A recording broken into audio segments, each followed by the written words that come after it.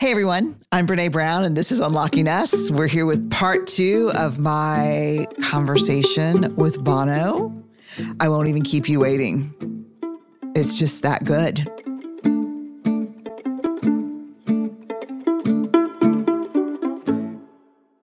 Apple Card is the perfect cashback rewards credit card. You earn up to 3% daily cash on every purchase every day. That's 3% on your favorite products at Apple, 2% on all other Apple Card with Apple Pay purchases, and 1% on anything you buy with your titanium Apple Card or virtual card number. Visit apple.co/card calculator to see how much you can earn. Apple Card issued by Goldman Sachs Bank USA, Salt Lake City branch, subject to credit approval, terms apply. All right, before we get started, let me just say that this was a live event in front of 1,200 of our closest friends at the Paramount Theater, the historic, beautiful, amazing Paramount Theater in downtown Austin. The event was presented by Austin City Limits Festival's Bonus Tracks, ACL Fest Bonus Tracks for short. And we talked about Bono's new memoir, Surrender, 40 Songs, One Story. His new book, I just have to say, the memoir, Surrender, whew. It's a love story. It's a love story to Ali, his wife, to his family, to all of us who found all kinds of peace and challenges in the music and the lyrics. Let's jump into the conversation. Okay, I got to do this. This phrase. Holy shit. Paradox again, but okay. How casually our destiny arrives. You're attending Mount Temple Comprehensive School. Mm-hmm. The story I make up about this school is it is a place that absolutely engages the middle of the paradox. This is not a place where you have to have a lot of certainty. In 1976, you meet Larry Adam, The Edge, and the love of your life, Ali Stewart, in the same week. Mm-hmm. Yeah, great week. Great week. Okay, hold on.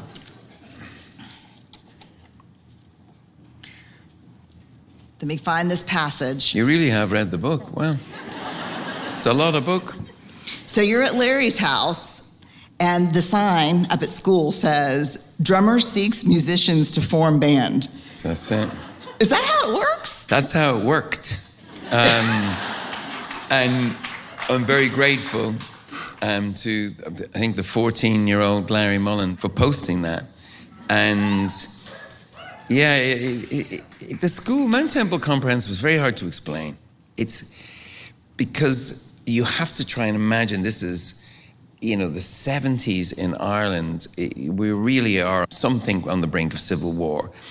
And here's this school where people are allowed to be themselves. I mean, you might say that the sort of non-denominational aspect is unique, but even, just boys and girls, that was also quite unique and much more interesting. So I read. Yes. Schools are really important. Teachers, the role that teachers play. Ali and I went back to Mount Temple Comprehensive recently. It was Saturday, we were coming in from the airport. It was a sunny day, and we just went, the two of us. We hadn't been there in over 20 years. And the current headmaster spotted us and said, "Do you want to come in and look around?" So he said, "I'll just get the keys in the headmaster's office." And I went into the headmaster's office, and he said, you were probably in here a bit, were you? And I said, "Yep." And I told him about a particular headmaster that I had been called up in front of, and I had lost the run of myself as a young man and being involved in some aggression with a teacher who was a bully. And anyway, the aggression could never be, I'm ashamed of it. But I went at this fucker anyway. And I'm gathering that. Yeah. Anyway, I was sent to the headmaster, and I said his name, and I said, "And he's doing this every day to people. It's not me." I said, "I'm not, it's just, he's really humiliating people and humiliating girls." And the headmaster said to me, he said, "We know this, okay? He's a bad egg." He said, "But this is not how you resolve this. Do you understand that?" And he said, "You let me do my job, and you can stay in the school." I said, "But when you leave here, you promise me that you will not approach solving these kinds of problems the way you did on that day. And so I walked out of the class and people are cheering, "Hey!" And I'd like to think of my part in the bargain, and the geezer was asked to leave at the end of the thing.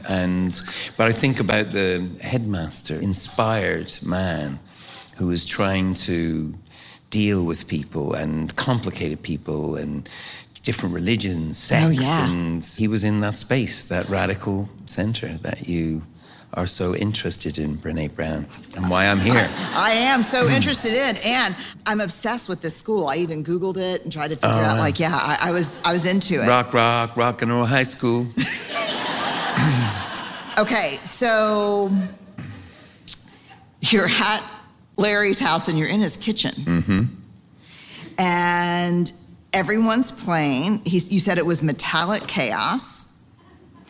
The primal power of the tom-toms, the boot of the stomach and the kick drum, the snap and slap of the snare drum as it bounced off windows and walls. It was, again, a beautiful violence, modulated by the shining gold and silver armor of the cymbals, oddly filling out frequencies. This indoor thunder, I thought, will bring the whole house down. Yeah, rock and roll, man. And it really gets rock and rolly, I'll tell you why. Because then you hear something that's not in the kitchen, and it's girls giggling and laughing and screaming in the backyard. Yeah, Larry already had a fan club. And he gave us a lesson in rock star mystique. He turned the garden hose on them. I was like, wow, that's... Gosh, because I was like, these girls, they're interested. It's an approach. Okay, so now, I don't know why. I laughed at this line in the book. This is the first time you see Allie. And you say, I know I fancy bookish girls. Girls who look as if they do their homework, who might develop a fine sheen of perspiration in the overheated library. Girls who look as if they might do my homework.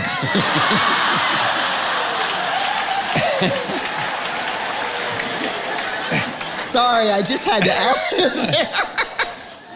Oh yeah, she's been correcting my homework. I bet. For quite a while, when I had to bring the book to Ali, of course, and ask, was she okay with it? Because, we're very private about our relationship. Yeah. And, whatever we've been through is not a soap opera outside of the songs. And they're real opera. So I brought him to her, and she had one thing she wanted taken out, and the rest spellings.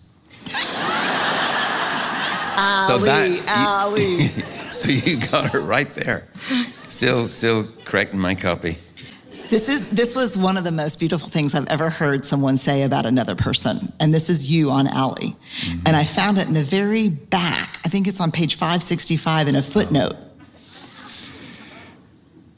Allie is inscrutable, but not unknowable. Allie will let her soul be searched only if you reciprocate and if she's ready for the long dive. That's the only way over that drawbridge. Yeah, by the way, it's not just me that feels like that. Her children are the same. They're all trying to get to know her. And we all follow her around. It is a love story, the book. I wrote it to try to explain myself to myself, but I also wanted to explain to my family what I'd been doing with their life. Because they permissioned me to be away. They permissioned me to be not just an artist, but an activist. And I felt they should have a record of the failures and accomplishments and in detail. Because when you come back, we're not sitting around the dinner table and I'm talking about being in, don't bring my work home with me that that way. There are moments when I used to sit, and still do actually, with our children, there's 2 boys and 2 girls, and Ali, and ask their opinion on how I should behave in a certain situation, or what would they think about their father taking this position or that position. But by and large, we don't. We were having fun. So I thought the book was important. And, one day they'll read it. I think there's been some sneaky looks into it from them already, but they don't have to read it now. I'm not demanding that. And it'll be very embarrassing for them, excruciating for them in some regards. Although I did admit that our youngest son, John, when I used to drop him to school, would ask that I dropped him around the corner. And so he wouldn't have to deal with any of that Bono shit. Yeah. And yeah. I didn't, I know you're Bono, but I don't think I knew what that meant until I got here. And we came in the back door, and there were just hundreds of people holding albums, and we were in a black, Suburban, and I think they thought that I was you. And so they were coming very close to the car.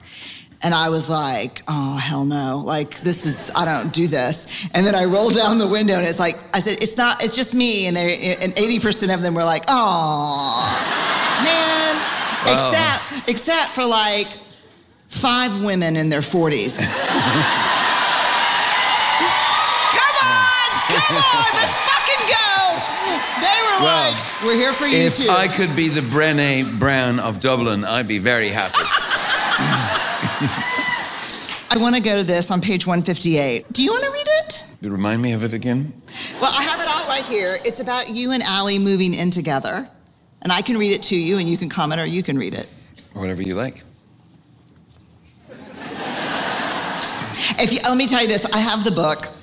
I have the Kindle. And I have the Audible. Do not miss the Audible. Yeah. Yeah, we went to a lot of trouble to try and create a more immersive experience than just a regular audiobook. So I read it, but there's bits of songs in it and speeches, and for talking about Mandela, you hear him in the background, and it's quite a layered thing. A genius called Scott Sheretz did it over months, and he didn't sleep. He just did it. And fantastic. It's pretty great. Yeah. And having the book, I go back and forth because the drawings and the photos. So I will tell you, I do a full immersive thing here. Well, this will not be that. But if you'd like, I will. I would love. Okay. Would y'all like to hear him read it? Yeah.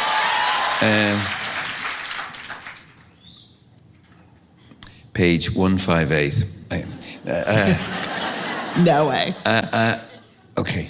Ali and I were moving in together, and now we were beginning to move together. On paper, our marriage started that honeymoon week, but in truth, it didn't feel like that.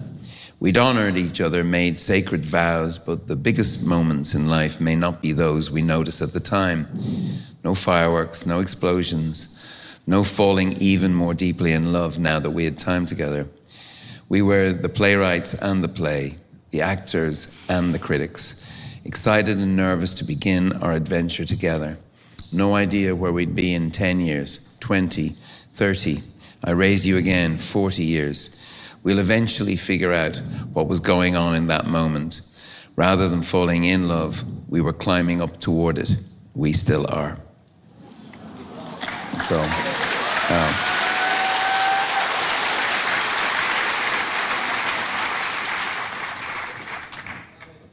Rather than falling in love, we were climbing up toward it. We still are. Man, I hope the people in your life do get a chance to read this, because it is a love letter to so many people. It is. Yeah, I was going to call it a weemoir instead of a memoir. I'm so glad you didn't. You know how singers, how singers, tune up. me. So anything, even the author had gone off the subject of the book by the end, but I was reminded by the great editor, Sonny Mehta, who passed away, but is one of the reasons why I did the book with Knopf, one of the reasons why I did the book. And he said, you will not reveal yourself in your descriptions of what's going on in your life, in your mind, in your heart. He said, you most likely reveal yourself the most in your descriptions of other people. And I didn't know that. Wow. You know, and these are extraordinary people that I'm in relationship with. And the ones you've just mentioned, I met the same week. But I went on to form another couple of bands as well. And so as an activist, you know, people like Bobby Shriver, who we've co-founded Red, and one with Jamie Drummond, Lucy Matthew, who, by the way, has played just the most incredible role in this book, you know, making me do it. And she was so exacting. We co-founded one together. So these are people that I love, actually. And so, yeah, I didn't want to occupy myself with people that I loathed. So I just left them out of the book. And there's there's another reason there wouldn't be a page to fill. I don't loathe anyone, and I really don't. I'm trying to think. There must be somebody I loathe. I can't, as I'm sitting here. Oh yeah, I loathe Vladimir Putin. Yeah. And I'll tell you. Okay, now I'm going. Let's go. And I loathe that patriarchy in Iran right now. And I think about those women, those girls, and they just give me such hope and belief in the indomitable human spirit that these teenage girls will take these old grey geezers down. I pray. I pray. That's right. We pray. Can we get an amen on that? Yeah, amen. Amen. It's funny because Richard Rohr says, you know, in his Center for Action and Contemplation, he says the most important word is the and. Right. Not the action or the contemplation, but the and. God, your activism.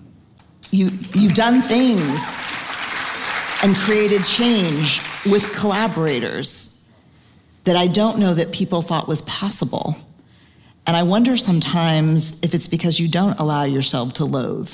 You say in the book, I think I'm quoting you correctly, you find common ground by finding higher ground. Mm-hmm. That's right. And in the one campaign, we say you don't have to agree with someone on everything if the one thing you agree on is important enough. And yeah, I'm not a natural for this line of work, just so you know. I am more naturally combative. So I learned this.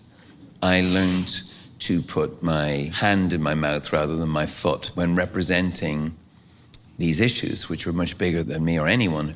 So I learned to be specific, to take on targets and go after them rather than just go after everything. But you think about activists, the action of that girl, I'm not sure I remember her name, Asra Bahami, she was 16, and they took her out of school, they killed her, and these actions, that's activism. But actions are important. And I learned something years and years ago, which is that just to observe a problem requires a response. So if you believe that, I'm not sure I do, but if you believe it, be very careful what you call out, because now you're engaged. If you've got a problem that you spot, have you to respond to that, is the question. And I don't know the answer to it. Our manager, Paul McGuinness, used to say to me, Bono, the job of the artist is to describe the problem, not try and solve it. Can you get that into your head? And I would say, well, yeah, but no. And I responded against this word. Maybe this is related to my father, I don't know, but I thought dream was not the word I wanted associated with my generation. I thought dream was the generation that came before us. Imagine, John Lennon. And he, I'm wearing his glasses. Oh, he brought me here in so many regards. But I felt what I loved about his activism was that he got involved. He went, he made a fool of himself and his missus sitting there, the two virgins on bed-ins for peace. But so somewhere in my head there is hardwired action and contemplation. And contemplation in this case, and action. And I just felt, if we know how to do it, I felt I knew how to get there's a soccer analogy, and I'm Scheit's soccer player, but if the ball lands at your foot, and you think you've got a way around the defense, and you know where the goalie is, and he's standing, and you know where you might be able to get the ball if you've got the right team of people behind you, you gotta go. How would you not go? You gotta go. And it was a really simple idea. Sounds really crazy this week, but we said, oh gosh, we're gonna work with liberals and conservatives, with nuns and punk rockers and soccer moms and teachers and nurses. And it started at the end of just going into the zeros and undrop the debt, trying to cancel the unpayable, really, debts of the poorest countries in the world. To the richest. And it was a worthy cause, but it became a kind of a winnable battle because of the amount of unusual people, unusual bedfellows. Right. And I remember Bill Clinton going, you got a really big tent here. Wow, you got the Pope, you got punk rockers, you got, and it was, and I thought, I remember thinking, yeah, this is, wow, has nobody else done this? Because we're all I'm from the left, I'm right on, or I'm from the Sunday school, I'm from the church, I'm from this. And what was so great about Jubilee 2000, who enlisted me on the Drop the Debt campaign, was everybody was out on the streets. And you're going to see this in America. You're going to see a return to the radical center, because the fringes are. It's okay. It's okay to have people push the elastic limit. We need that. But actually, there's a W.B. Yeats poem, Second Coming, where he goes, things fall apart, the center cannot hold, mere anarchy is loosed upon the world. We need the center. And we need to find the center. We need to listen more. It's very hard for me because I have so much to say. But we have to... deep listening is something that I feel Father Rohr would be encouraging. And listening to people, not only that you don't agree with, people you don't like, people you don't want to be in the room with, maybe what radical Christianity is. And we've got to be very careful. I don't want to be... I write about this in the book, but I find myself helping God across the road like she's a little old lady. And come on, God, I know exactly where you're going. We've got to be careful of this.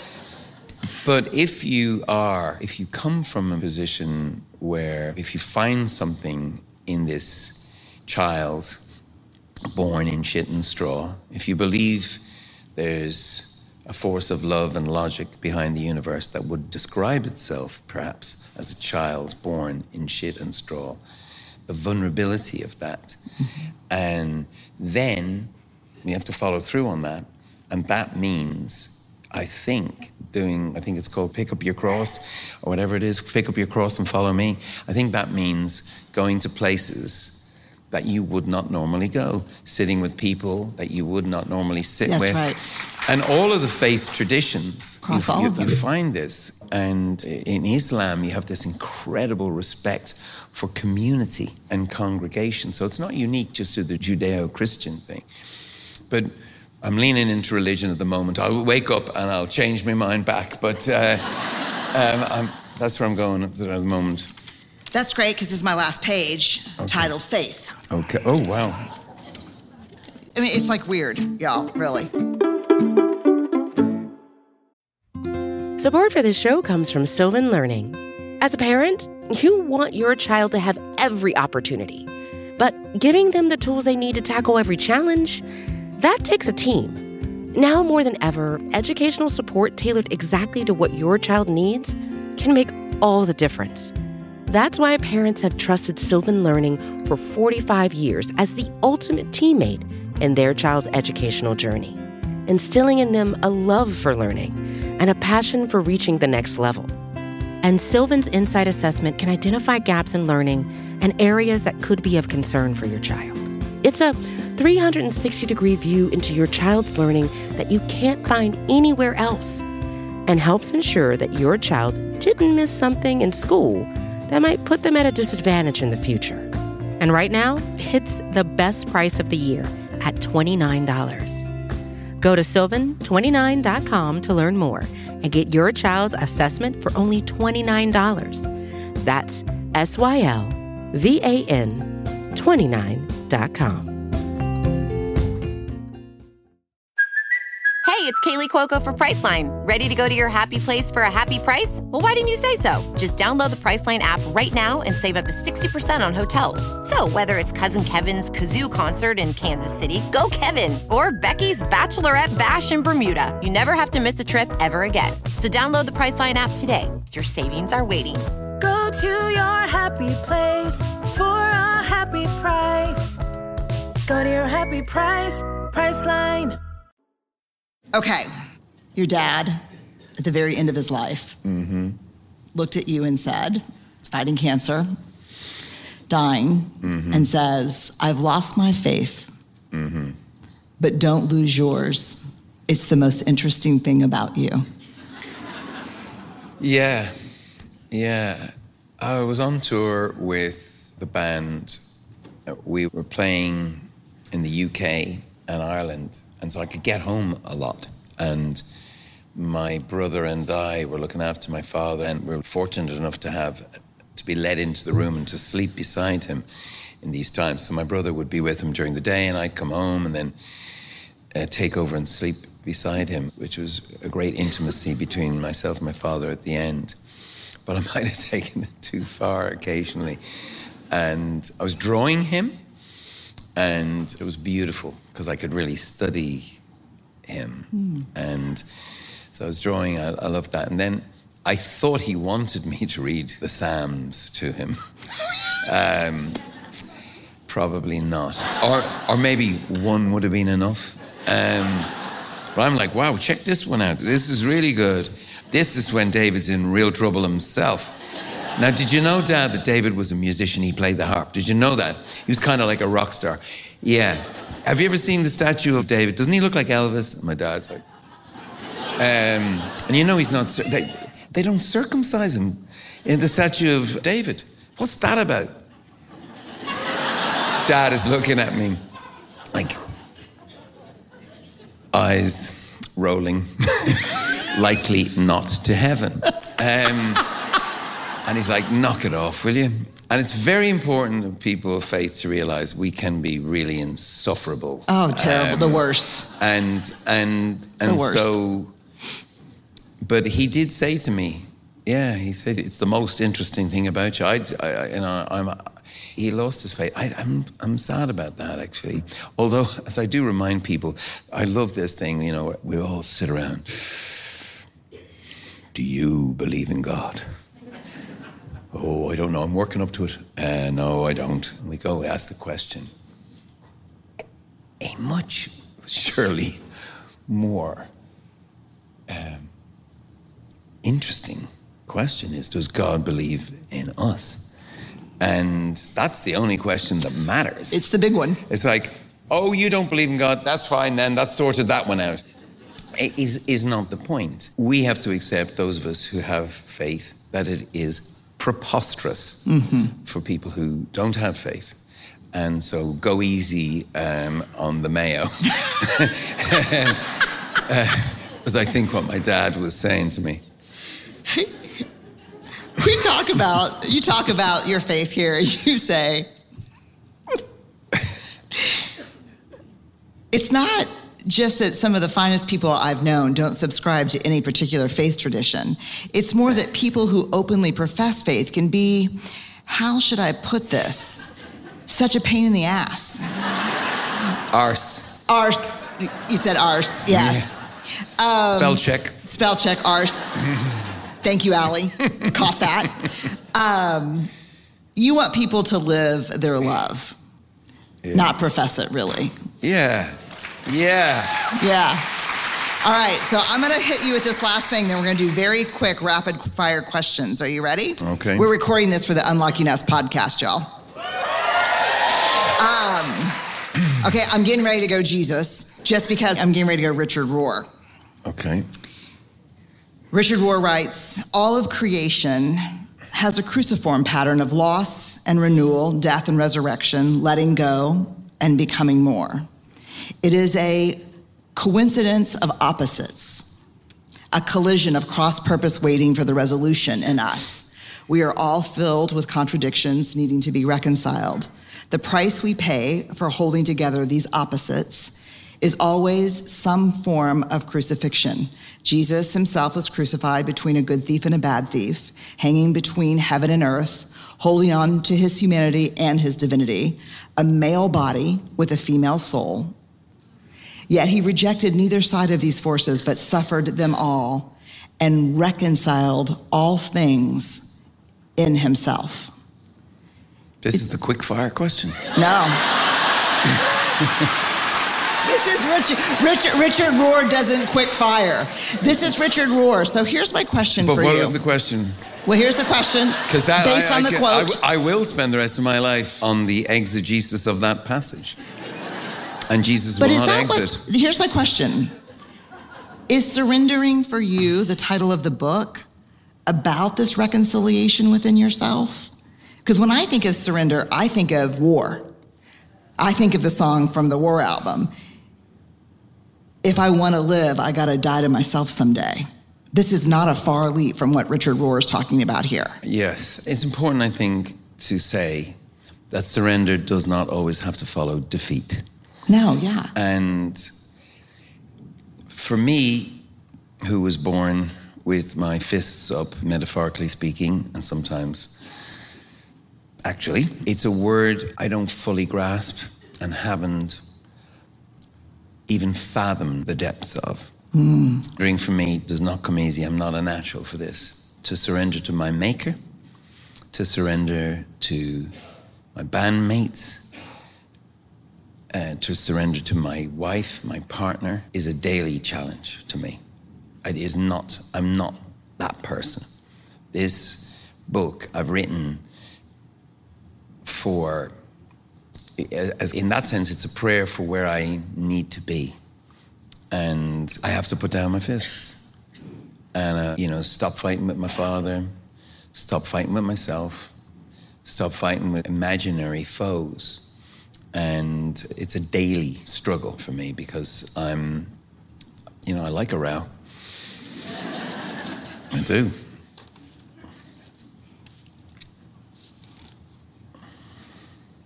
Is surrendering giving up or giving over to? Oh, much better.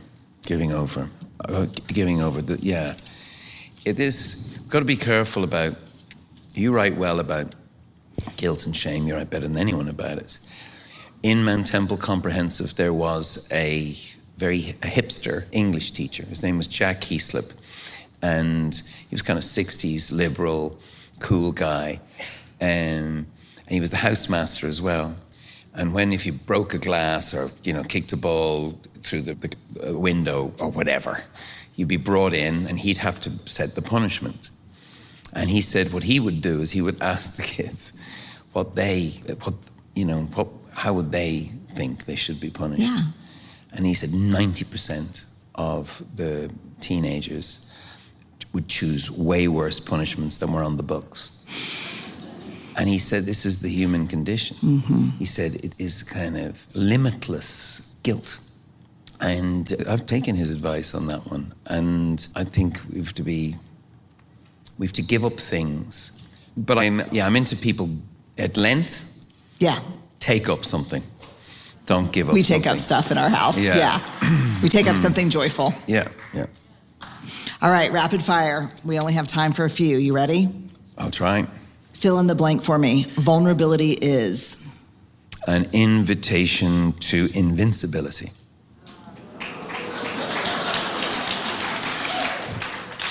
You're called to be very brave, but your fear is real. You can taste it in the back of your throat. What is the very first thing you do? Smirk. You watch the Super Bowl? Yeah. My ears are just about to go out. We're going live. And people are slapping me on the back, walking through the crowd. And I am terrified. And all you will see is a smirk. Yeah. Favorite movie of all time? Wings of Desire by Wim Wenders. Oh, God. A concert that you'll never forget. The Clash, 1977 in Dublin. Changed my life. Favorite meal? Ooh. Fish and chips as prepared by the Italian restaurant Macari in Dublin. Macari's fish and chips. Last TV show that you binged and loved? Bad Sisters. Oh my God, So good. So bad, Yeah. but so good. Yes. What's one thing you're deeply grateful for right now? Eve Houston. Oh, ready? He gave us a mixtape. 5 songs you can't live without. Are you ready? It was just today's, but go on. This is what you gave us today, or yesterday. I couldn't live without them today. The first one's hard to pronounce, so you may have to help me. Miserere? Miserere. Luciano Pavarotti. Zucchero and I wrote it, and it's a wild beast of a song. Andreas Bocelli also does a version of it, Miserere. Miserere. Yeah, and it introduced me to this great man, really. Most of the Time by Bob Dylan, When Doves Cry by Prince, Sounds of Silence by Simon Garfunkel, and People Have the Power by Patti Smith. Yes. All right. In one sentence, what does this playlist say about you, Bono?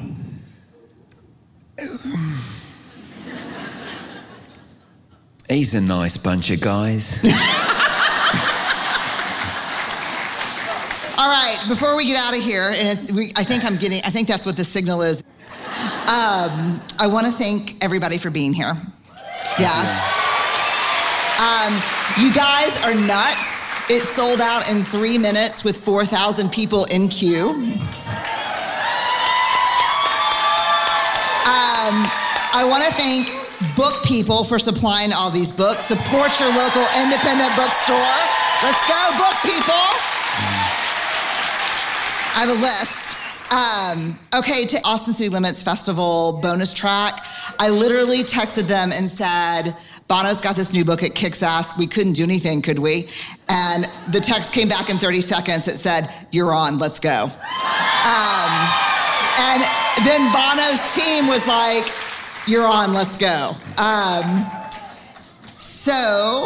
You have a lot of fans on our team. Everyone knows Martin Rowe, who took after Jack Kiesel passed, he became our kind of pastor. And he is just he's so much in my head and in my heart with this book. So it's perfect that we would be with you. That's what he would want, so. Thank you for coming to Austin. Austin, Texas. Austin, Texas.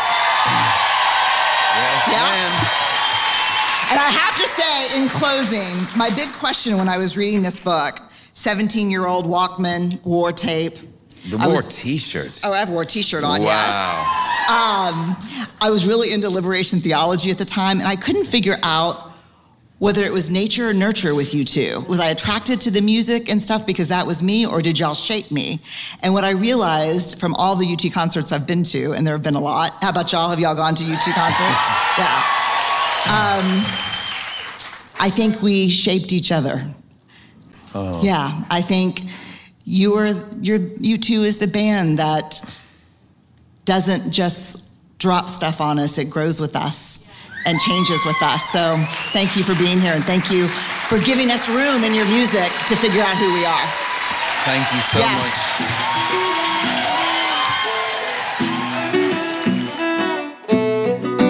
All right, I hope y'all love this conversation like I love this conversation. If you are looking for links to the book, you can find them on BrenéBrown.com, where we keep all of the podcast notes. Just look under Unlocking Us. I really really recommend the book. I mean, if you're a U2 fan, you won't be able to put it down, but even if you're not, it's incredible. And the audio, I read the book and listened to the audio. Both are incredible. Stay awkward, brave, and kind. Rock on.